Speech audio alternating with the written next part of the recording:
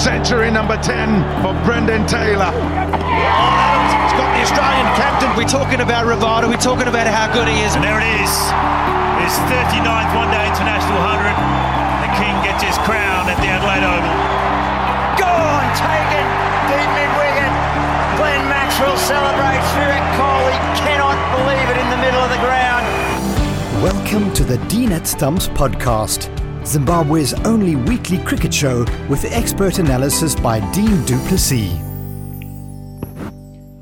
Hello and welcome to the Dean at Stumps podcast. Great to have you back again. And in this show, we're going to be catching up with a man who is now, well, actually, he'll be telling you himself what he's up to, but certainly back in the late 1990s up until probably the mid-2000s, was regarded as one of South Africa's finest wicketkeeper batsmen, Morne van Wyk. Great to have you on the show. How are you doing, Morne? Hi, Dean. Thanks for having me. Hi to all the listeners.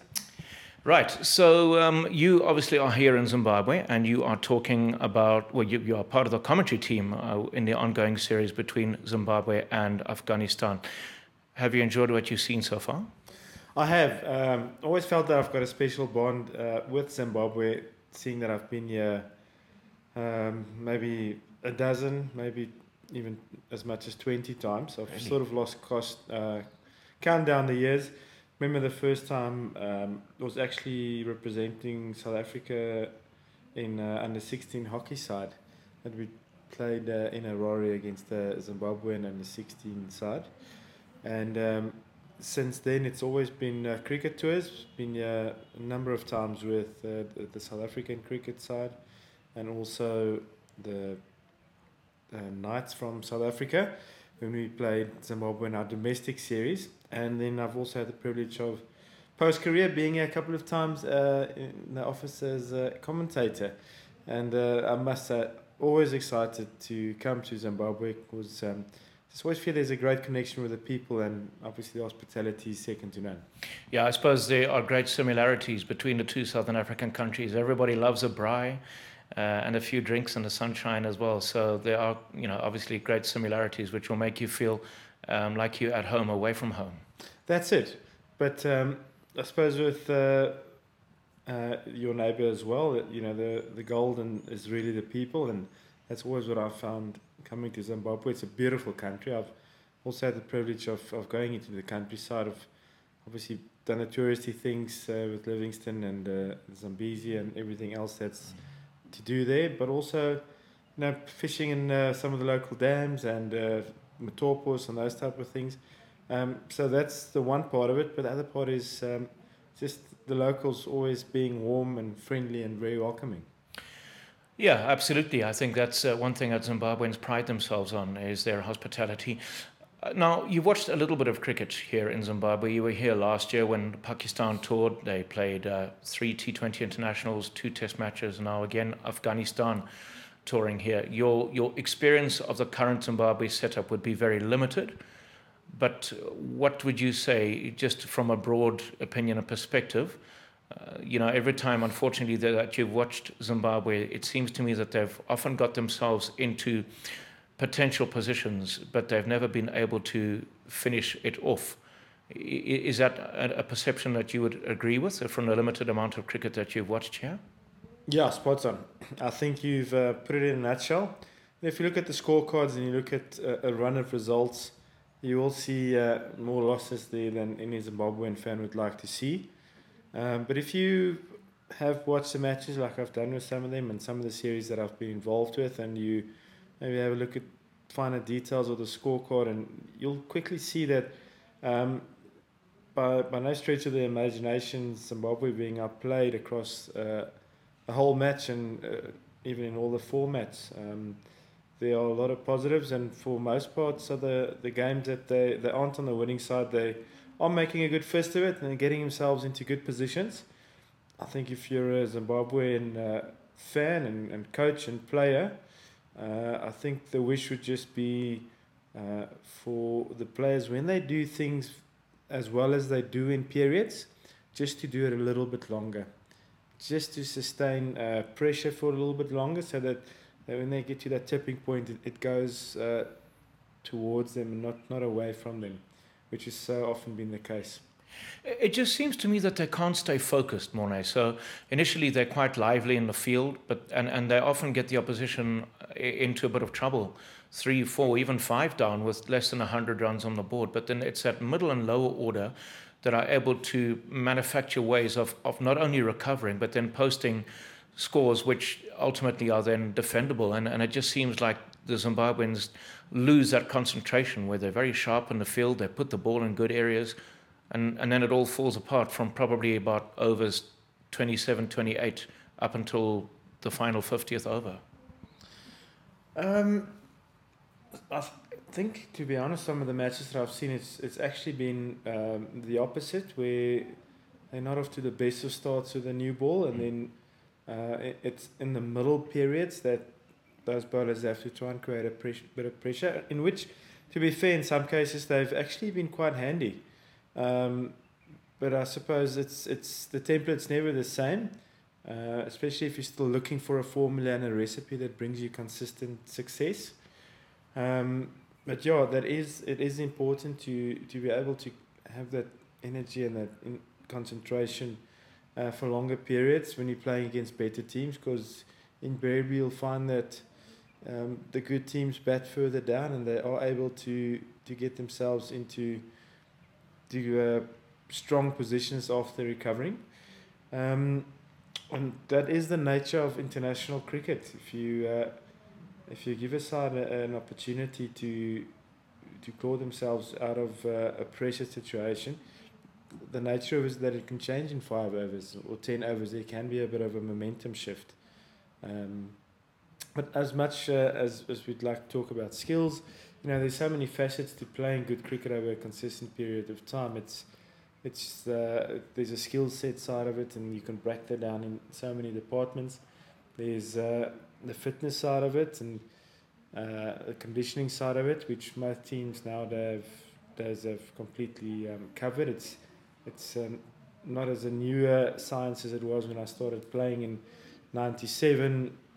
For instance, first class cricket for the Free State, you had one part-time trainer involved, and by the time I finished with my international career 23 years later in 2020 or whatever that might be, you had a conditioning team, not only on the field side of things, but they are allocated gyms with physios and bios and whatnot to keep you in that space. So that's one part of it. And then probably I think the forgotten art or the undiscovered gold mine in most professional sports, and where cricket is maybe still a little bit lacking, is we often talk about confidence and body language, but it all comes down to the mental condition side of an athlete, of a player, of a batsman, of a bowler. And you can throw in concentration maybe in that department, and that's like you maybe alluded to earlier, where you feel the Zimbabweans aren't quite applying themselves for long enough periods. So that could be as much game awareness as it might be just having the mental fortitude and understanding of where and how to navigate your skill set in a particular game, whether it be with bat or ball. Okay, so let's talk a bit about your career. Now, it's a career that I certainly enjoyed, and I know that there are many people around the world, let alone sub-Saharan Africa, who thought that you were, an incredibly natural talent. I mean, the first time I really, I suppose, got to witness you playing extensively was the Under-19 World Cup in 1998, the first time it was held in South Africa. That is a good group of players you were playing with in that particular World Cup, wasn't it? Yeah, no, it was, definitely. Likes of Jacques Rudolph, played plenty of tests and ODIs for South Africa. Johan Myburgh, who played a lot of domestic cricket in South Africa, New Zealand, and also in Somerset, where he's actually part of the coaching staff now. Victor Mpitsang, who's convener of selectors at the moment for the South African Proteas, was also in that side. John Kent, who's also doing a bit of commentary work around the world. He captained the side, didn't he? Was he the captain or you were the captain? No, our captain was Matthew Street. Oh, yes, indeed. Wow. Yeah, he went into straight after. He did play a couple of games for the Gauteng Lions as a wicketkeeper batsman, but after quite an early retirement, he went into a financial director. He's a well-educated person who pursued business interests. Okay, all right. But then as we saw you, obviously you alluded to already, in 1997 you became part of the what was then known as Free State the Free State provincial setup. I mean, to be surrounded by the group of players that you had, obviously a lot of them wouldn't have been around because they were away on national duty, but when you did have the luxury of having a full strength Free State squad, Alan Donald, I think Louis Wilkinson, these days he'd finished up already. Was he still playing, Louis Wilkinson? Still playing. Still playing. So the group that I was sort of born into in that Free State setup were, in terms of Free State in those years, legends. We not only had the international players, so it was Alan Donald. I played a couple of years with Hansie Cronje. Nicky Boyer was at that stage also a capped international. And then a host of very, very good provincial players. You mentioned Louis Wilkinson, Philip Bradley. He was sort of my first mentor in terms of wicket keeping. That was around Bradley player. Franklin Stevenson was the international player. Kwesi Venter, who many would rate as probably one of the best players never to play for South Africa on the domestic scene, particularly in the 90s. So it was just a great team to walk into in terms of seeing the work ethic and the desire and the expectation to win. The standards were high, and it was a successful team.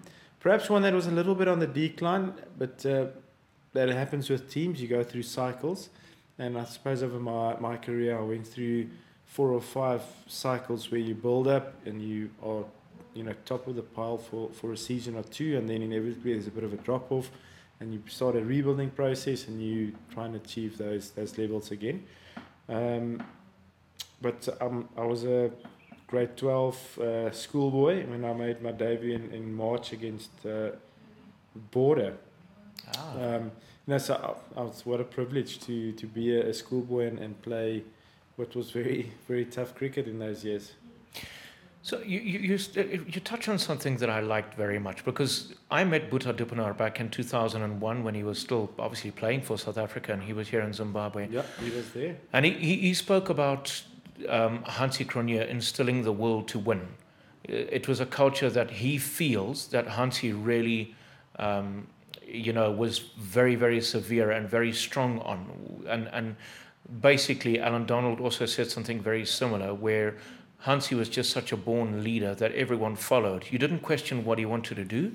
You just simply observed what it is that he wanted to do, and you just followed in his footsteps. Can you relate to that? Yeah, no, absolutely. Look, it's hard to put it into words, but he certainly had an X factor about him, and the word demand respect would be very wrong, because he was in fact very opposite to that. He was very warm, friendly, kind, he had a twinkle in his eye, and he was competitive in a very healthy and very respectable way. It wasn't win at all costs and end of the world if it didn't happen, but he was an out and out pure competitor who really led by example in particularly that facet in being very healthy in the manner in which he compete. But also being a very, I suppose, good loser would be the right way. And I know what you're saying. And that's probably the one thing that you can't say about too many of today's top athletes, that they're good winners, but not very good losers. And maybe that's something that's just lost a little bit of shine over the last decade or so. But that's also the value that I suppose we grew up, Boeta, Hansie, myself, Louis Wilkinson, Bradley, Philip Bradley, Victor and Patsang. We were all guys who obviously went to school at Grey College, and being the school that it is, there's a very strong set of values that gets instilled in you, and the sports field is a big part of that classroom. That's part of Grey College's DNA, and we all went through that. And yeah, maybe that's why there's a good connection there. What would you say, or at which stage of your career would you say that you honestly felt you were ready to be picked? Because lots of times we see players who have an abundance of talent, and sometimes they get picked when they have the talent, but they're a bit too young and they're a bit too raw. Now, what would you say, when would be a time when you felt, you know what, I'm scoring runs, I'm doing everything I need to be doing, but I'm not being looked at anymore? It seems like the selectors have basically turned a blind eye, if you'll pardon the pun. Yeah, I think that's sort of a twofold question in terms of when you think you're ready, right, and when you feel selectors are not looking at you anymore, when you actually feel like you can really add value now. So that's a good question. I think like 95% of players, we think very early that we're ready. Maybe 99% of players in hindsight feel that they should have been picked a little bit later. But it's also just because you hope you're ready and you want to see if you're ready. So that's also why there's that drive. If you've put in the performances, I think it's very unhealthy, and it's maybe a bit of a random point, but it's unhealthy if you think you're ready for the next level after a handful of good performances. I think there's safety in allowing players to really dominate for a season or even two. And history shows that those players are able to really acclimatize and get to the necessary level very quickly, and stay in the mix, where players who are often plucked up on one or two good performances or purely on potential or hearsay, and I suppose nowadays social media plays a part in that, but it's nothing new, it's happened in the past as well. Those players often get spat out and then have to work really hard for a year or two or three or four to find their way back after taking a bit of a knock. And we like talking about confidence and the mental fortitude that's needed to play professional cricket, and that really gets tested when that happens with you. Looking at my career, I think I grew up in a cricket world where there was only two formats. So we played 50 over cricket and 4-day cricket, and I think you mentioned the World Cup earlier, under 19, that sort of put me on the map, and that got me to have an early start to my my provincial career with Free State, first class career. And I was naturally quite an attacking player. Didn't mind hitting the ball in the air, wanted to score runs, as you often find with the youth. They appreciate attacking play a lot more than a solid defence and having a good defensive technique, which is something that I grew to love later on in my career. So I had a bit of a slow start to my 4-day career, red ball career, but it was pretty much my white ball success that kept me in the mix, and squads wasn't as specialised as it is today. So I started in 97 and then did make that debut for South Africa at Lords in 2003. So it took me 6 years to get to then, obviously before that, I think 5 or 6 months before that, we went to Australia, played against a very good Australian A-side, which is pretty much a household name team nowadays if you go through the names in terms of who played there. Clark and Hodge and Bracken, and it was such a good side, and I managed to end that as a top 1-day run scorer on that tour, and that got me into that England tour where I played. And it was just a stage where maybe nothing was as professional as it is today in terms of squads being set up. Coaches weren't as professional as they are today in terms of really understanding of many facets of the game. So there was a lot of in and out there at that stage of, you go on a tour, you get left out. You go on a tour, you get left out. And certainly it was like that in my case. But that certainly taught me a lot of things. And in my 1-day, or my South African career, international career, I suppose, ended up being one where, if you look at Cricinfo, it'll probably tell you, yes, I had an international career of 15, 16 years, because it'll tell you, made my debut in 2003, and I played my last game for South Africa, I think in 2017 against New Zealand. So it looks like a very long and illustrious career, but in fact, it was like 4 cycles. Got picked, dropped, earned my way for a recall 4 years later, then dropped again, then worked my behind off, got picked again 4 years later, and then that was a pattern. I was sort of picked every 4 years for a bit, spat out every 4 years and spat out.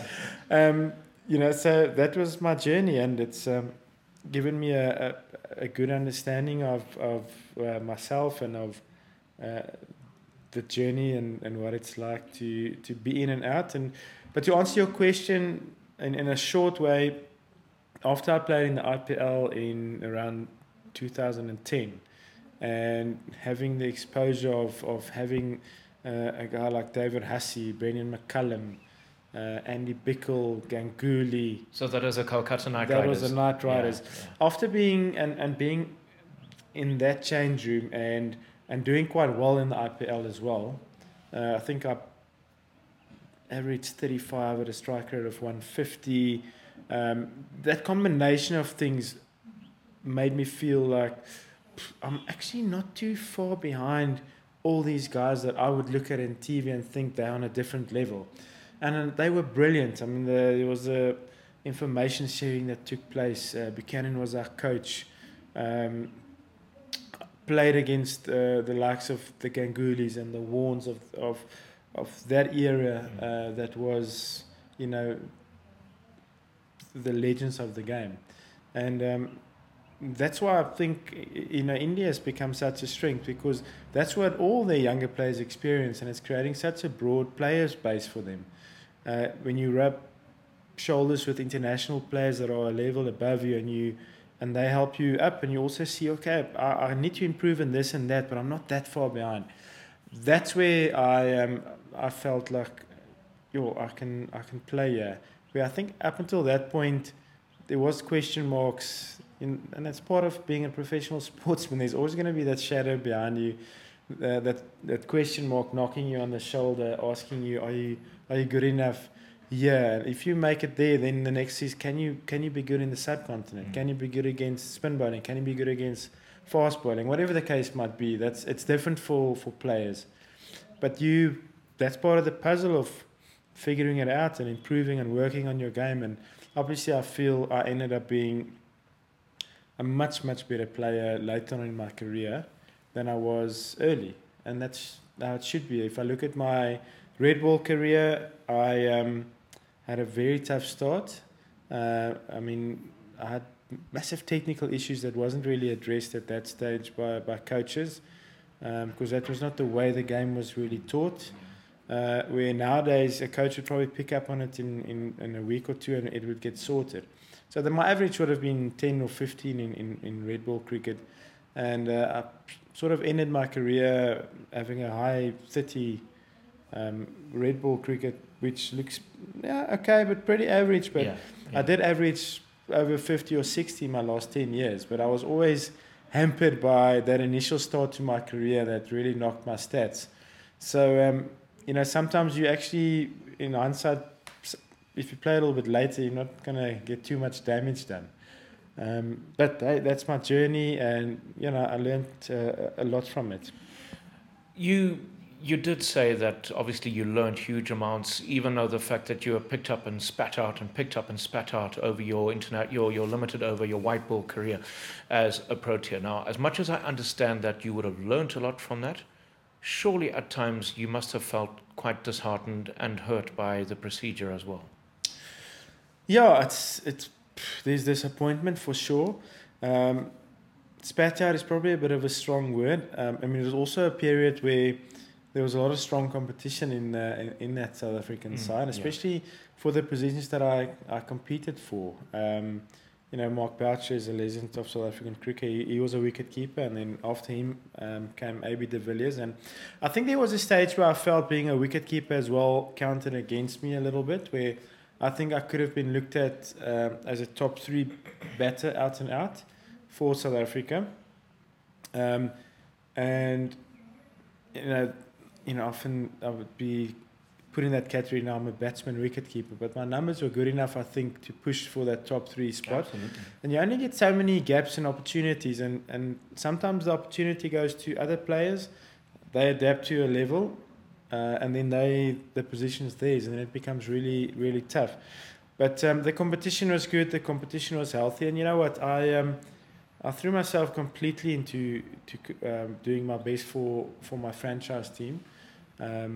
Played for the Knights for 16 years, and then played for the Dolphins for 7 years, and I thoroughly enjoyed that. My focus was also mainly there, and that's why I got, I suppose, these cycles where I got picked again, and it normally happened when I was actually just trying to do very good and do my best and do very well for my local team, that I got pulled up. Those years and periods or seasons where you feel like, yes, I'm playing to try and get into the Pro tiers, for me, never clicked. It never worked. Maybe it's different for other players, but I felt if my focus was on my teammates around me here, try and lead the best that I can and play good innings, and most importantly, enjoy it, have a lot of fun on the field and off the field, and build good and strong relationships. I often felt my numbers and my stats went through the roof then as well. You know, you spoke earlier on about something I want to get back to, and that was about finding out what you were good at and what you were not so good at. Now, you alluded to the tour of the UK in 2003, and it was a tour I loved very much. And I know that there was also a triangular series between South Africa, England, and Zimbabwe. I actually remember a very good half century that you scored as well. I'm sure it was against England, if my memory serves me correctly. Did you get a half century? Yeah, no. In that series, yeah, you're correct. It was England and Zimbabwe was there as well. Yeah. And obviously South Africa. We played in the final against England. England, yes, yeah. And for some reason, after being on tour for 6 weeks and not playing one match, the evening before the final, I got told I'm playing in the final. Which, apart from being, or I actually wasn't told. I was told I'm in the 12 for tomorrow. They're going to make a call in the morning. And, in hindsight, that's really poor players' management. Yeah. And I was always told there was a story behind what happened there, but the coaches from those times don't really want to tell me what happened, and I'm quite happy not to hear. But it was very strange to be put in that situation. And not even being told the night before you're definitely playing. It was, you're in at 12, we'll look tomorrow morning, and then get in the huddle, and I'm told, okay, you're playing. And obviously as a 23-year-old South African, I was super proud, and I was just going to do my best. And it ended up being an average day for South Africa. It was one of those days where we got skittled for just over 100. I think I made 18, which I think was the second highest score on the day.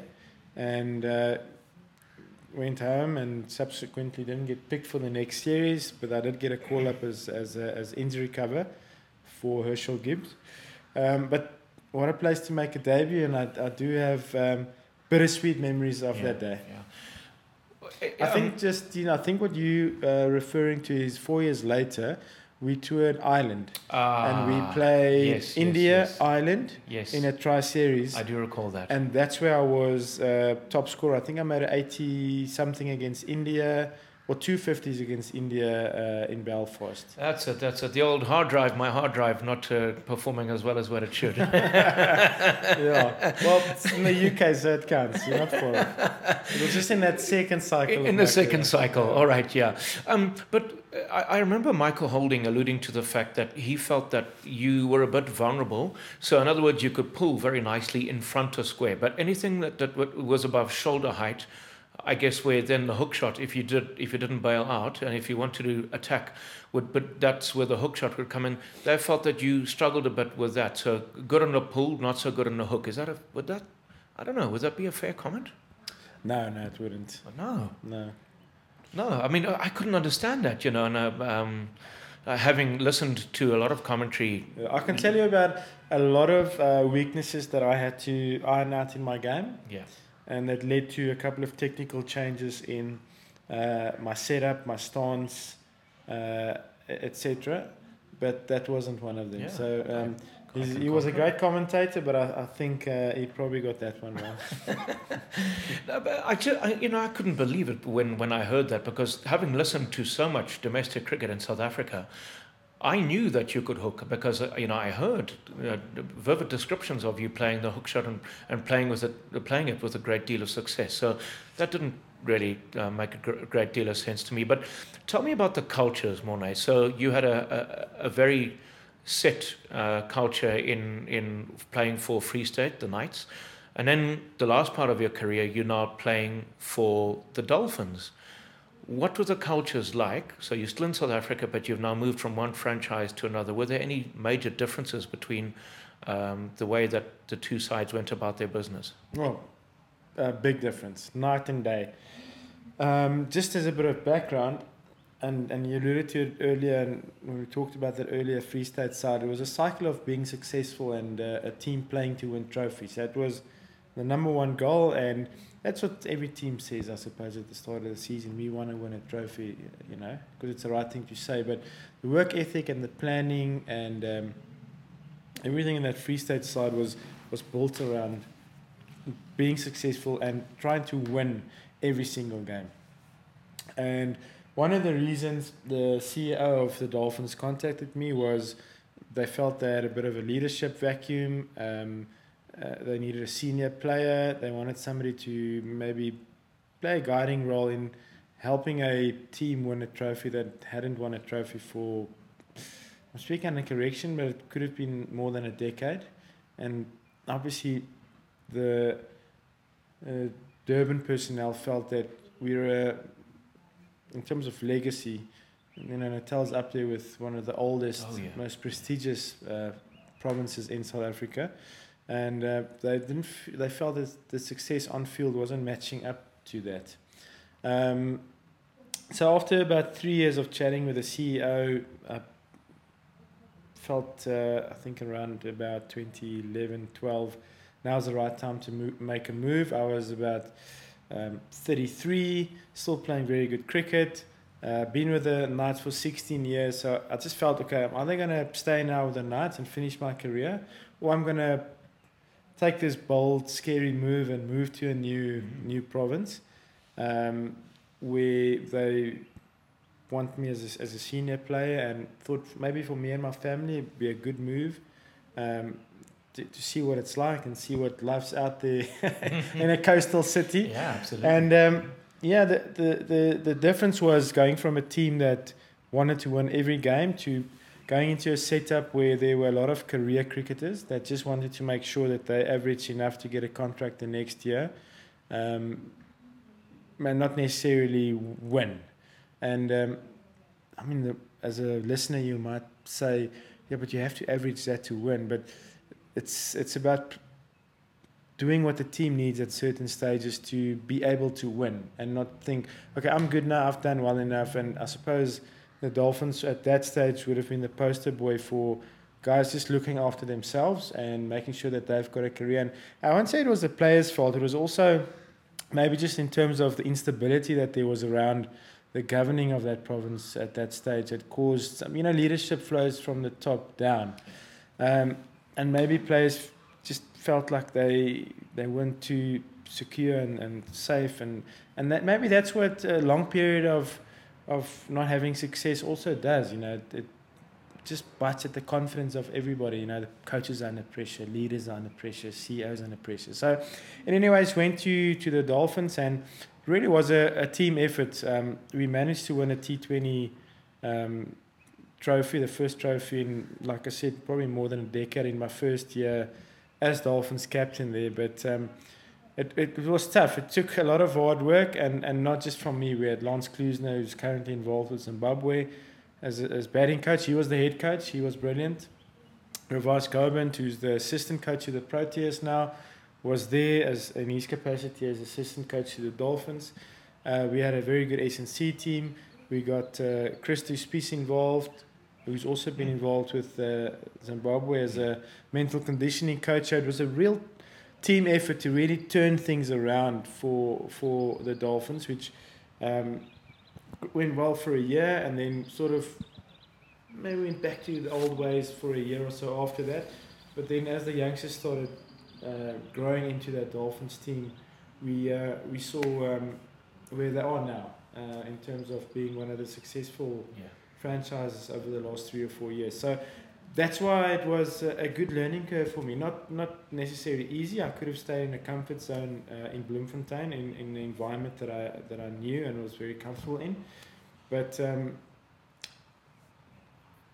the journey down to the Dolphins was not always easy, but in terms of growth for me and experiencing different mindsets, different cultures. One thing that gave me lots of pleasure, being at the Dolphins and experiencing those good days, where it's such a melting pot of the different cultures, every single culture in South Africa. If you want to think of a team that was a rainbow nation, that was the Dolphins. So that made it extra spectacular. And also, I probably should mention Jesse Chillen as well, who was CEO at that particular time of the Dolphins, played a massive role as well in terms of the direction that the Dolphins started taking in those years. So, it's 2 different chapters, very different. Managed to have, as in a team context and individually, success at both franchises, because we ended up winning a couple of Momentum 50 over trophies as well in my time there, and certainly contributed a lot to my development as a not only a cricketer, but I think as a leader and as just a person as a whole, making that switch. Now, in 23 years, as we begin to wrap up now, it's been quite a nice long chat, but most enjoyable. In 23 years of playing the amount of cricket that you did, you would have faced a lot of bowlers. You would have kept to a lot of very interesting bowlers. You would have played on very good pitches, some tricky pitches. Who would you say was the most difficult bowler to face? Let's first of all take it from a fast bowling perspective. Who was the one who really gave you a bit of a working over? There's a different end to the question and the start there, because there's a difference between somebody who was very quick and somebody that gave me a good working over. Right. Okay. And bowlers there's also rhythm, and you could be there's the guys that aren't that well known that on the day were spectacular. But obviously I had the privilege and having a lot of good deals with, at that stage, was my teammate Alan Donald, so I had to face him in the nets, and I wasn't shy to have a go, because I felt that my playing short ball and the hooks in the pools were and the cut shots were my bread and butter. So at that stage, when you see a legend running in, you're actually more excited than anything else. So that was my baptism into facing fast bowling, and Alan wanted to get you out and get me out, and it was tough, which was great for me. Then I remember early on facing, in that sort of period, late 90s, Alan Donald was quick, yes. Swung it. I played Shoaib Akhtar in a tour match, and he was quick just before the series started in South Africa. Oh, that was 98, wasn't it? That's 98. Yeah, I remember that. Yeah. The year just after, we played against the West Indies, and Nixon McLean was just bursting onto the scene there, and he rattled the Free State. I played in a 4-day game. I think they bowled us out for 78. Yes, yeah, I remember of which that. I made like 14 odd out, because the short ball was something I was going to take on, and I had other deficiencies in my technique, but fast bowling was always something I felt comfortable against. Yeah, if you gave me balls that would swing and late and would nip back in, like a Vern Philander, for instance, it was tough. Sean Pollock, I suppose, as well. Sean Pollock, I faced him as well. Got a lot of bounce. That's the one thing I do remember about Sean Pollock. There's a length that he bowled that just bounced a bit more than other bowlers got from the same length. And then later on, faced Dale Steyn when he burst onto the scene. He was a great fast bowler, swung the ball so much. Honestly, facing him Sundays, it felt like he swung at 2 meters. And then you watch the replays, and it's only half a foot or a foot or maybe 2 feet, but he just had the ability to swing it, so early and so much at such a good pace. I faced Mohamed Sami and the Umar Guls. Very good bowlers. Very good bowler, skillful. That was the first time I faced the reverse swing. And what I remember, I played for South Africa A at Kimberley against Pakistan. And, talking about watershed moments earlier, that was one for me because I managed to score 100 against them. But I remember facing Sami, Gul, I think Asif was the other fast bowler. And, at that stage I had faced reverse swing, but I'd never faced bowlers bowling reverse swing going away. And obviously I had an opportunity there to bat a long time and to see, what the ball's doing. And there was a stage where I just realized, but hang on, they're holding the ball like this and it's reversing, but it's actually going away. I was like flabbergasted. I was like, I didn't know you can do this, So that was an interesting. That was amazing. I mean, just to have this, and they all did it. It was amazing. Morne Morkel was a sort of bowler in a way that I enjoyed facing because I enjoyed bounce. I enjoyed the shorter stuff. Who else was there? Jimmy Anderson was somebody that I faced early in my career, and he was exceptionally skillful. No surprise that it's turned out to be one of the best ever. Still going strong. Yeah, still going strong. Did you face Shane Warne? You would have faced Shane Warne at some point. Played against him in the IPL. Yes, of course. I did play against Rajasthan. Don't remember if I faced him, but for me, he's hands down the best bowler that there's ever been. Anil Kumble was on tracks that suited him, would have been a handful. Mullaratharan faced him pre the World Cup in 2003. Was it 7 in South Africa? No, it was 2003. And 3. That's right. So I faced him in one of the warm-up matches. Never seen anybody turn the ball that much ever in Bloemfontein or at that stage in my career. It was just amazing to see where the ball would pitch and still miss leg stump and miss you on the leg side pretty much. If we turn our attention, I faced Brett Lee as well. Brett Lee in the Champions League in India, I faced him. And I tell you what, I remember that night in Delhi. I wasn't out, but his first ball that I faced from him hit me on the front pad, right here on the knee before I felt like my hands even had time to get down. So that was a good wake-up call. Luckily, it was sliding down leg. So if it was a little bit straighter, it would have cleaned me up 100%. Yeah, so he was quick. And then you've got guys bowling at different angle that sometimes feel a little bit quicker. Like, maybe not that well known, but you'll know him, Dirk Nannes. Oh, yeah. The action of his was... at that stage, playing IPL against him as well in South Africa, he was quite quick. And then the skill comes in, guys like Zahir Khan that just know exactly what they're doing with the ball. Vernon Philander was one of the best bowlers I faced.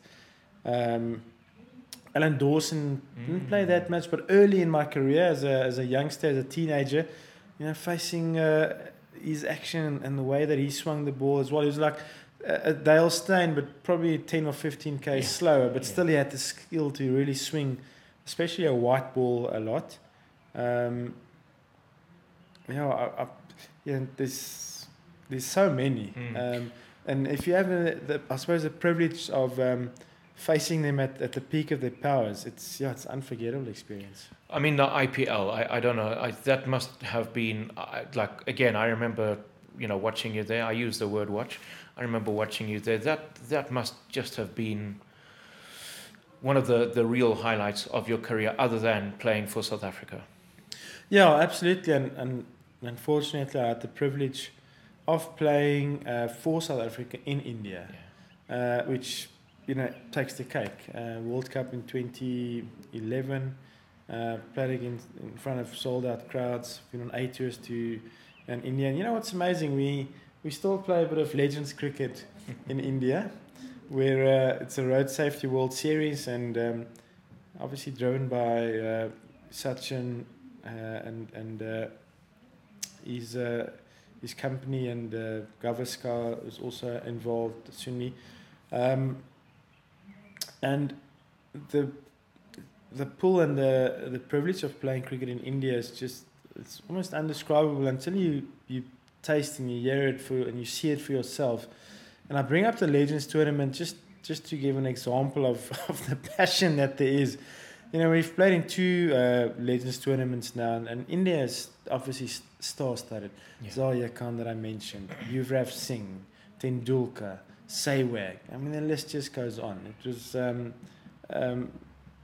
a real Legends team. And when we played them, we still have at the likes of Jonty, Rhodes. Lance was going to join us later. Mackay and Tini was there.